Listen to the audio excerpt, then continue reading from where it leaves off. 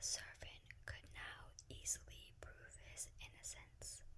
The king, to make amends for the wrong, allowed him to ask a favor and promised him the best place in the court. The servant refused everything and asked only for a horse and some money for traveling, as he had a mind to see the world and go about a little.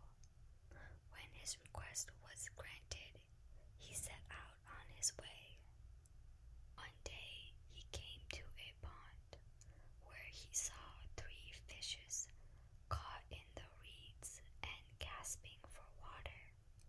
Now, though it is said that fishes are dumb, he heard them lamenting that they must perish so miserably. As he had a kind heart, he got off his horse and put the 3 prisoners back into the water. They quivered with delight, put out their heads and cried to him, "We will remember you and repay you for saving us." He rode on, and after a while it seemed to him that he heard a voice in the sand at his feet. He listened and heard an ant king complaining, "Why cannot folk with their clumsy beasts keep off our bodies? That stupid horse with his heavy hoofs has been treading down my people without mercy." So he turned on to a side path, and the ant king cried out to him, "We will remember you. One good turn deserves another." The path led him into a wood, and there he saw 2 old ravens standing by their nest and throwing out their young ones.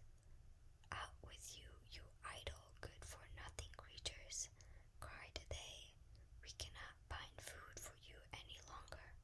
You are big enough and can provide for yourselves." But the poor young ravens lay upon the ground, flapping their wings and crying, "Oh, what helpless chicks we are! We must shift ourselves, and yet we cannot fly. What can we do but lie here and starve?" So the good young fellow alighted and killed his horse with his sword and gave it to them for food. Then they came hopping up to him, satisfied their hunger, and cried, "We will remember you. One good turn deserves another." And now he had to use his own legs, and when he had walked a long way, he came to a large city. There was a great noise and crowd in the streets, and a man rode up on horseback, crying aloud, "The king's daughter wants a husband, but whoever sues for her hand must perform a hard task.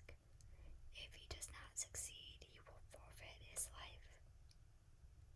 Many had already made the attempt, but in vain.